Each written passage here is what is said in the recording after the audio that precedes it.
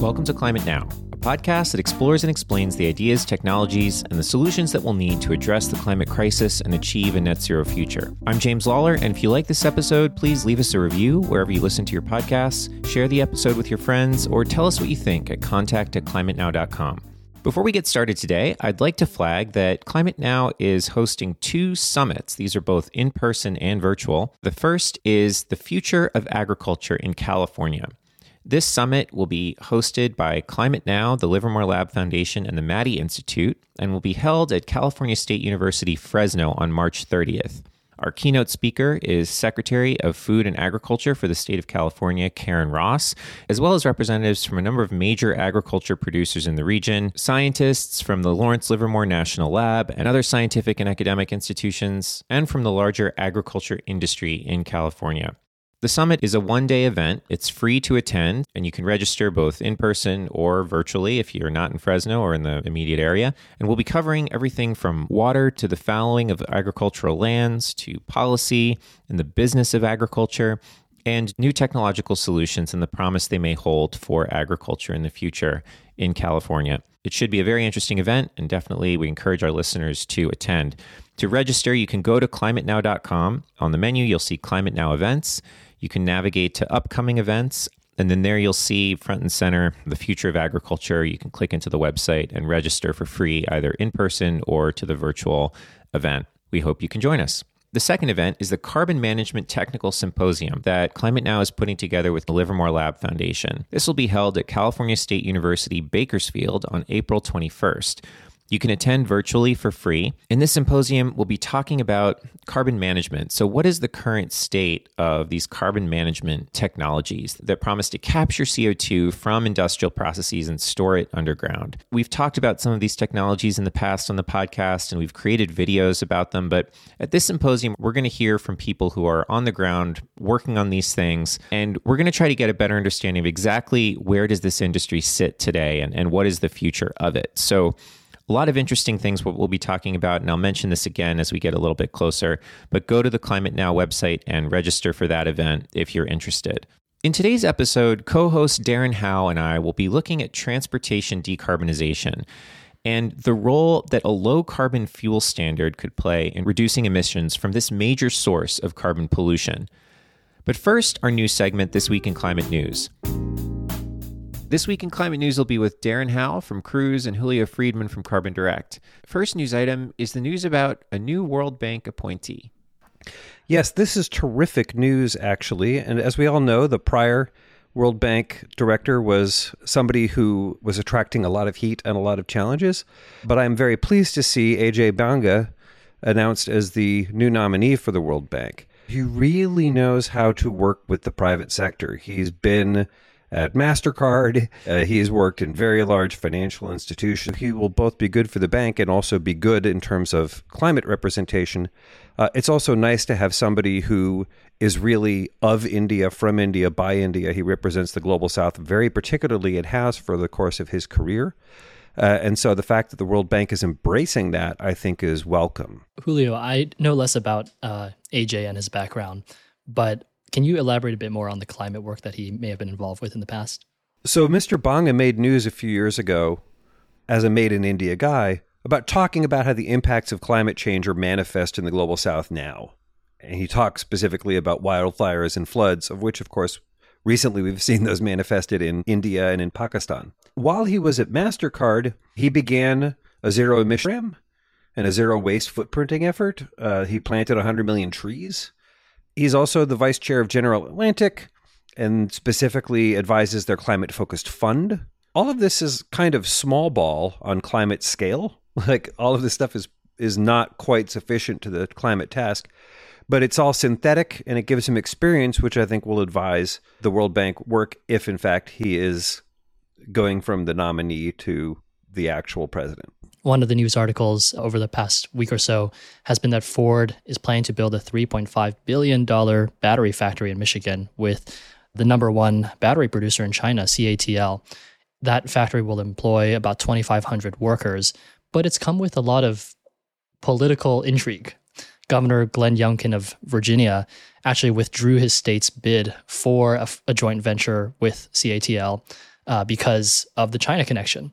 And it's just really interesting to see because not only is this happening in the US, but I believe the Chinese government has also initiated a review to quote unquote make sure that no sensitive technology is transferred to the US. These are very similar concerns that we had going the other way for many years. There's another article that is not about batteries, but about EV charging stations, which is kind of my bread and butter. So this other article is about Taiwan's Zerova Technologies. They produce EV chargers that we will need a lot of in order to meet the Inflation Reduction Act goals. But one interesting thing is, although this is actually a Taiwanese company, they obviously do a lot of manufacturing in Taiwan and China. They have concerns about the Inflation Reduction Act as well, especially the subsidies provided for manufacturing in America. So one thing that they noticed was that higher labor expenses in the US equate to about an 80% premium compared to Asia. And they said that their concern was that this would keep costs high for charging equipment for longer. So again, just a really fascinating discussion. I won't presume to know what is the right answer, but whenever we design these industrial policies, there's definitely a benefit in bringing know-how and expertise and supply chains to our shores, but there might be unintended consequences like raising the costs or keeping the costs high because of these government subsidies. Yeah, I wouldn't speculate. These end up being very discrete, specific issues around specific companies, around specific technologies, around specific cases, around specific legal jurisdictions. I do think we are an interconnected world and we're going to be encountering more of these kinds of frictions. Absolutely. One of the bright spots for me this week was the announcement that the California Energy Commission plans to extend and seek extension for Diablo Canyon, a massive nuclear power plant in California. Today, Diablo Canyon provides 17% of California's low-carbon electricity, 9% of their total electricity. It had been slated for shutdown, and the legislature extended it with the governor to 2025. They are now seeking extension to 2030. The reasons I'm enthusiastic about this is that it will ultimately save money, and it will actually give more leeway and more time to bring other kinds of clean electricity into the mix. So we're not going to build new nuclear power plants in California. We're going to build onshore and offshore wind. We're going to build more solar, but it actually gives time to allow that transition to take place, to build the capacity so that whenever we do take Diablo Canyon offline, it's not abrupt and it doesn't lead to price hikes and electricity shortages. Speaking of renewable alternatives, one thing we might have all seen coming out of, well, maybe not everyone saw it. One thing that came out of Tesla's Investor Day was that they're offering a new home charging product, which is offering unlimited overnight charging for $30 a month in Texas. This is an interesting development because it ties to the idea of how do we better utilize renewable assets when they're actually generating energy. Texas has a lot of wind, so there's a lot of actual cheap electricity at night. So with this play, Tesla's trying to utilize more renewable energy, but I believe they also get some benefits in helping these plants generate LCFS credits or something very equivalent. I would add some other news that came out of Investors Day was that apparently the investors were not that impressed. The day that happened, Tesla stock dropped $50 billion in value in one day. And we don't know what the future looks like. We really don't. But it shows how rambunctious, how wild this market can be. And it shows how unclear the present or the future is. Certainly, Tesla is a global leader. They're a national leader. And their progress matters to the entire enterprise of clean electricity and cars. So we want to see more going on. But investors are looking at many different kinds of things and they make decisions based on what they see and hear. This is tricky for anybody getting into public markets. So we will ultimately see more of that kind of wild swing as we go forward. And now for our interview segment. The transportation sector is a huge source of greenhouse gas emissions in the United States, accounting for about 27% of emissions in the U.S., according to the Environmental Protection Agency, EPA. While several states, including California and New York, along with the European Union, are on track to ban the sale of gas-powered vehicles by 2035, millions of legacy gas cars and trucks will remain on the road, probably, for decades to come. This is where a low carbon fuel standard, or LCFS, comes in.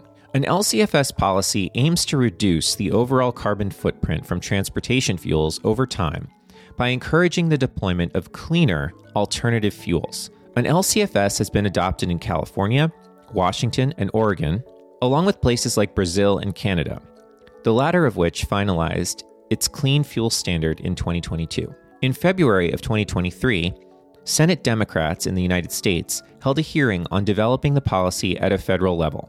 To learn more about the role that LCFS policies can play in decarbonizing transportation, co-host Darren Howe and I are joined by Colin Murphy, the Deputy Director of the Policy Institute for Energy, Environment, and the Economy at UC Davis.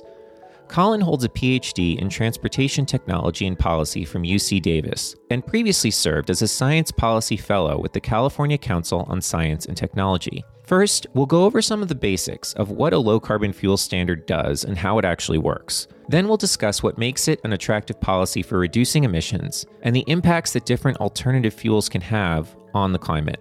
Finally, we'll take a look at how the fossil fuel industry has responded to this policy in California and in other states. So just to start off, could you tell us a bit about the Policy Institute for Energy, Environment, and the Economy at UC Davis and the work you do there? So a lot of what we do at the Policy Institute is we help researchers engage with policymakers more constructively. And so some of that is we help translate the science that the researchers work on into something that somebody without a PhD can understand. Some of it is we will take on research projects and manage them and sometimes perform the work ourselves. A lot of times we will work with other researchers on campus and make sure the project doesn't kind of wander off into more traditional academia where you stop answering the immediate near-term problems, which are not as academically interesting in some cases, but really we try to keep it focused on what are the policymakers going to do? Can we make sure that the solutions that we're researching are relevant to what governments can actually do? So we work very closely with the Institute for Transportation Studies at UC Davis, which is actually where I got my PhD about 10 years ago. And ITS is one of the largest and oldest research groups at a university focused on sustainable transportation. There's about 150 researchers, faculty, and staff. We just had our 30th anniversary celebration. And so we have centers on pretty much every subject within the sustainable transportation space. And then we also work with policymakers to connect them with experts to answer their questions. I also co-lead our Low Carbon Fuels Research Initiative, which is the unit within ITS that focuses on things like the Low Carbon Fuel Standard. We don't spend as much of our time focusing on how you can make different alternative fuels. We focus on the policies. How do governments support good alternative fuels that actually live up to their promises of sustainability, provide real emissions benefits, and try to understand how that development's going to work. So that's a great tee up to the topic that we'd like to talk to you about today. Let's start with a definition. What is the Low Carbon Fuel Standard, or LCFS? What does that mean? Sure. So the Low Carbon Fuel Standard, it is, in technical terms, we would call it a carbon intensity-based performance standard, or specifically a life cycle carbon intensity-based performance standard. And so what it does is it looks at the life cycle carbon intensity of all transportation fuels. So that's everything from procuring the raw materials, whether that's crude oil or biomass, to moving it to a conversion facility, converting it into a fuel, moving it to market, and putting it in vehicles. And it looks at the full life cycle carbon intensity for that entire cycle. And what it says is it sets a target every year for the average life cycle carbon intensity of all transportation fuels. And over time, that target decreases. What that means is by blending in alternative fuels, whether they're biofuels or electricity or hydrogen or renewable natural gas, you'll get a cleaner and cleaner portfolio of fuels as time goes by. And the way it works is everybody who sells fuels, particularly conventional fuels, into the market, they have to report how many million gallons of gasoline and diesel and whatever else that they sell. And then they compare the carbon intensity of that conventional fuel to the target, and they figure out how many additional tons of greenhouse gases were emitted because those fuels are more carbon intensive than that year's target. Anybody who sells the fuels is then assigned deficits to represent that many tons of additional carbon. They have to then go and make that up. And they can make it up in a number of ways. They can blend in lower carbon fuels and reduce the carbon intensity of their product. So they may buy an ethanol company or buy some sort of biofuel or electricity charging company to reduce their own carbon intensity of their company. More commonly, what they'll do is they'll buy credits. And credits come from when somebody makes a low carbon fuel and sells it into the transportation fuel market. Basically, the same kind of math happens. They go and measure how many million gallons or just the total energy content of the fuel they sell, how far below that year's target it goes. You multiply the two to figure out how many tons of emissions were avoided because they use that low carbon fuel, and they generate credits. They then sell those credits to the high carbon fuel producers. And at the end of every year, the high carbon fuel producers have to have enough credits to offset all of the deficits that they've created. And so it's that flow of revenue when the high carbon fuel producers have to buy credits from a low carbon fuel producer that helps support the deployment of lower carbon things. And it does it in two ways, not just the revenue, and the revenue is really important, but it also ensures that the low carbon fuels have to actually get into the market and be used as transportation fuel. There have definitely been some, let's definitely say, anecdotal evidence, though I think we're seeing some more hard quantitative evidence that oil companies have occasionally engaged in anti-competitive practices to keep fuels out of the market. And for a policy like the LCFS, that doesn't work. They have to actually have the fuels sold into the market to generate credits, otherwise they can't buy the credits to comply. So it provides revenue to the low carbon fuel producers and also helps guarantee market access for them. So what is the sell? What's the pitch to the various stakeholders that would have an interest or disinterest in adopting a low carbon fuel standard? I think that the main pitch is that it's effective, and it's effective in ways that a lot of other climate policies aren't. We know that transportation is going to be one of the most challenging areas of our economy to decarbonize, and it's very difficult because vehicles are privately owned. They turn over slowly, and prior to 2010, in the few places that adopted an LCFS, petroleum was really the only game in town. There was little 10% ethanol blended in, but that's relatively small potatoes. If you look at the states that have adopted LCFS, particularly California and Oregon, both of them have seen a really strong shift away from petroleum and to lower carbon alternatives in ways that you don't see when you look at the federal level or any other state. So California has doubled the fraction of non-petroleum fuels in its fuel portfolio since the LCFS was adopted in 2010. I think the other thing that it does is it creates a real strong link between how clean a fuel is and how much incentive it gets. So if you look at the federal fuel policy, the renewable fuel standard, it just says there's certain types of renewable fuel and we have to have certain amounts of that, 15 billion gallons a year of corn ethanol and smaller amounts of other fuels. But once they meet the standards, which do include life cycle greenhouse gas thresholds, once they meet those standards, there's no incentive to get cleaner. Whereas the LCFS, a fuel like corn ethanol or soybean oil-based renewable diesel, they're 20, 30, maybe 40% cleaner than petroleum. They get an incentive, but it's a relatively small one per gallon. Whereas a really clean fuel like a waste oil-based renewable diesel or electricity or hydrogen from renewable sources gets a really big incentive for every gallon or gallon equivalent that's put in there. So that link between how clean a fuel is and how much per gallon incentive, that's baked in quantitatively into the program. And it doesn't require the regulator or the legislature to predict what kind of fuels are going to enter the market and then predict what the right level of incentive is. It might be helpful, I'm realizing, to just define carbon intensity. So when we say there's a limit on carbon intensity, which is made stricter each year, what exactly does that mean? What's the calculation? What is carbon intensity? Sure. So the LCFS, the unit they use for carbon intensity is grams of carbon equivalent per megajoule of fuel delivered to the vehicle. And that's over a life cycle. They use 100-year global warming potentials, which, I think they should be using a shorter time horizon, but that's very deep in a different patch of climate policy weeds. So you assess the full life cycle, and then you measure it for every megajoule of the fuel that's delivered to the vehicle. Now, it has to recognize the fact that different kinds of powertrains have different levels of efficiency. Like an electric motor is much more efficient at converting the stored energy from the battery to motion than an internal combustion engine is at converting the gasoline in a fuel tank to motion. So there are what we call energy efficiency ratios, EERs, that reflect that change in fundamental efficiency. And so you basically multiply or divide, depending on the mathematical operation you're doing, by that EER to get the sort of end-use efficiency. And that end-use efficiency is how that fuel is given credits. First of all, Colin, that's one of the best explanations of LCFS and the different factors behind it that I've heard. So thank you. Now, I just had a quick question for you.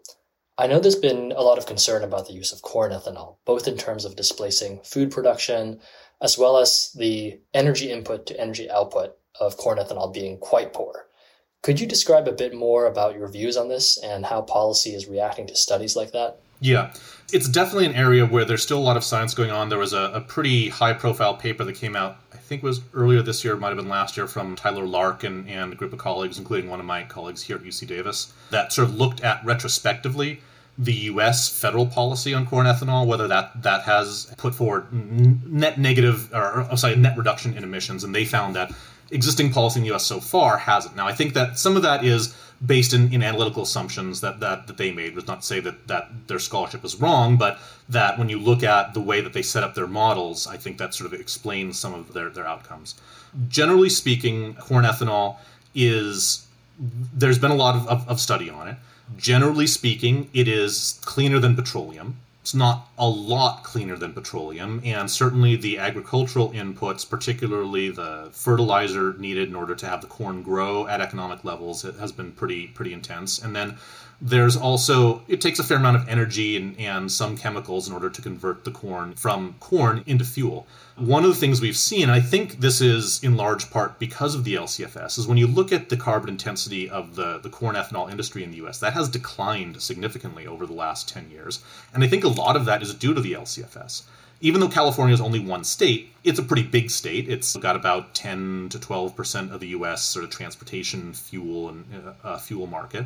And so there are a lot of corn ethanol producers who wanted to sell into California who realize now, because of the value of the LCFS incentive, if they found ways to clean up their production practices, they could get more incentive for every gallon they sold, and so they did that. Now, one of the big areas of uncertainty in corn ethanol, as well as really any biofuel, particularly ones that use agricultural commodities like corn or vegetable oil, is what we call indirect land use change.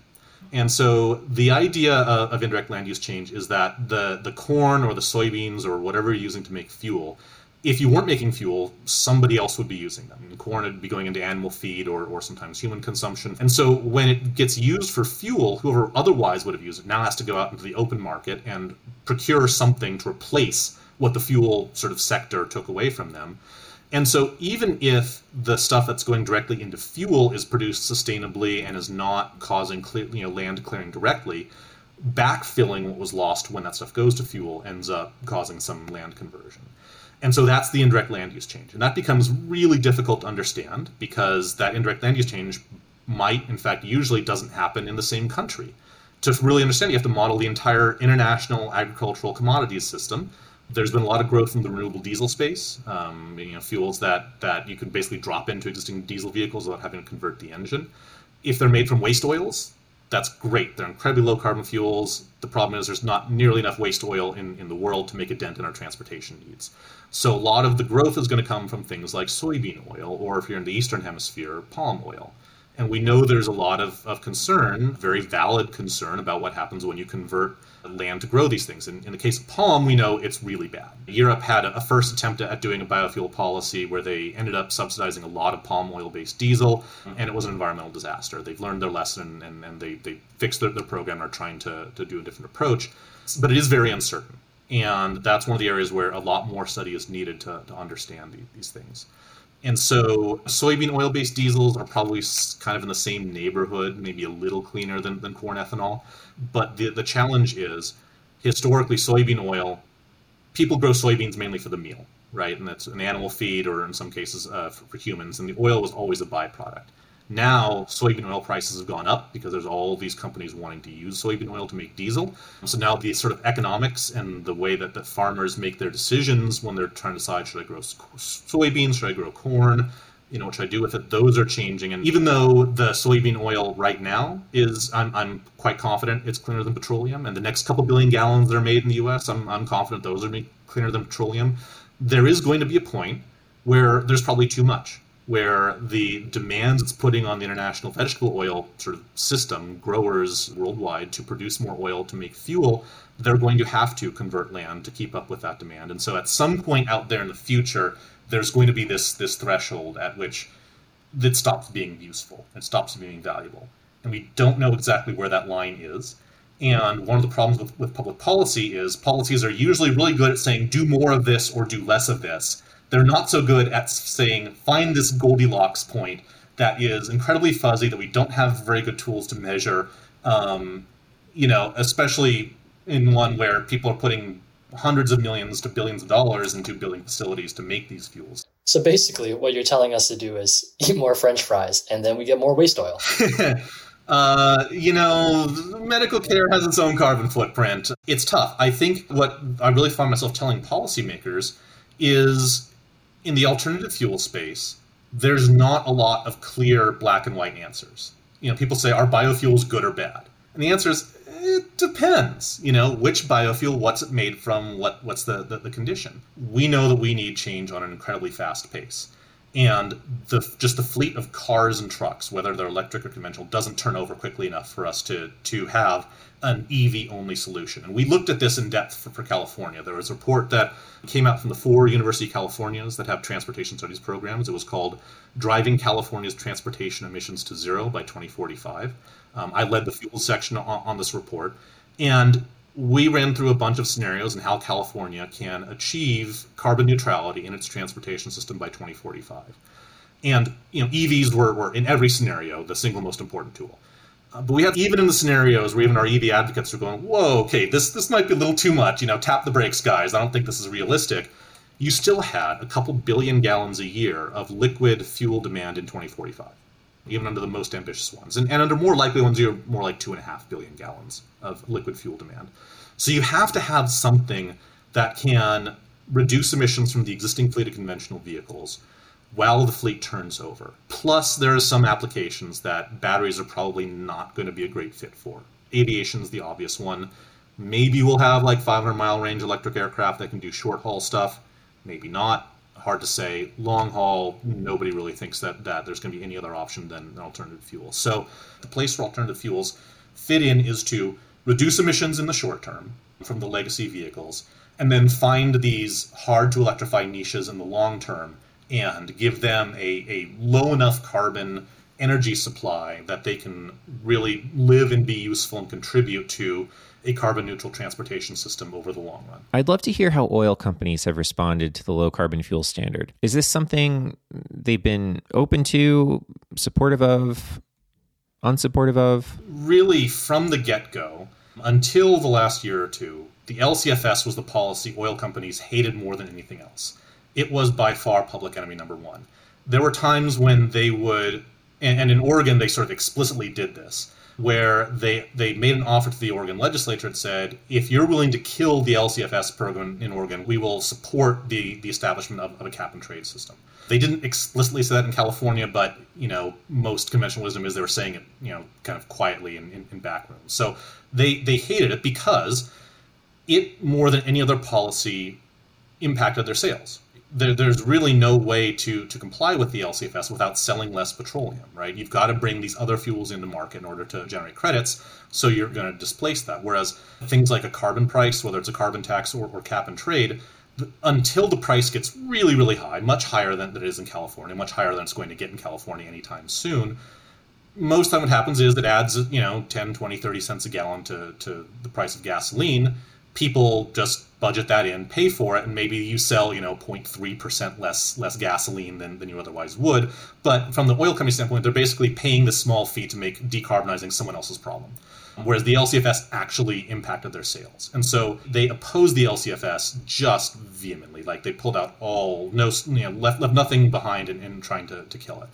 Which is a little frustrating because the oil companies, if they'd really sort of leaned into alternative fuels with the capital they have, the expertise they have, the access to markets, they could have kind of dominated the low carbon fuel space and really made this transition quick and effective, but they decided they'd rather protect the profits from their existing system. So they did everything that they possibly could until about after the last round of readoption in California in 2018 was the last time there was a big rulemaking where the program was amended in a significant way. Then it seems like they've sort of realized they've lost this fight. And the LCFS, at least in some states, is going to be there. And also, some of the oil companies started making investments in alternative fuels and realized the LCFS was important to making those investments eventually pay themselves back. So these days, the oil companies they're still trying to, limit the ambition and give themselves loopholes and find ways to slow it down, but they at least recognize that if they want to have their investments in alternative fuels pay back, it's good for them. That was Colin Murphy from the Policy Institute for Energy, Environment, and the Economy at UC Davis, discussing the role a low-carbon fuel standard could play in decarbonizing transportation. That's it for this episode of the podcast. For more episodes, videos, or to hear about our events, sign up for our newsletter at climatenow.com. We hope you'll join us for the next conversation.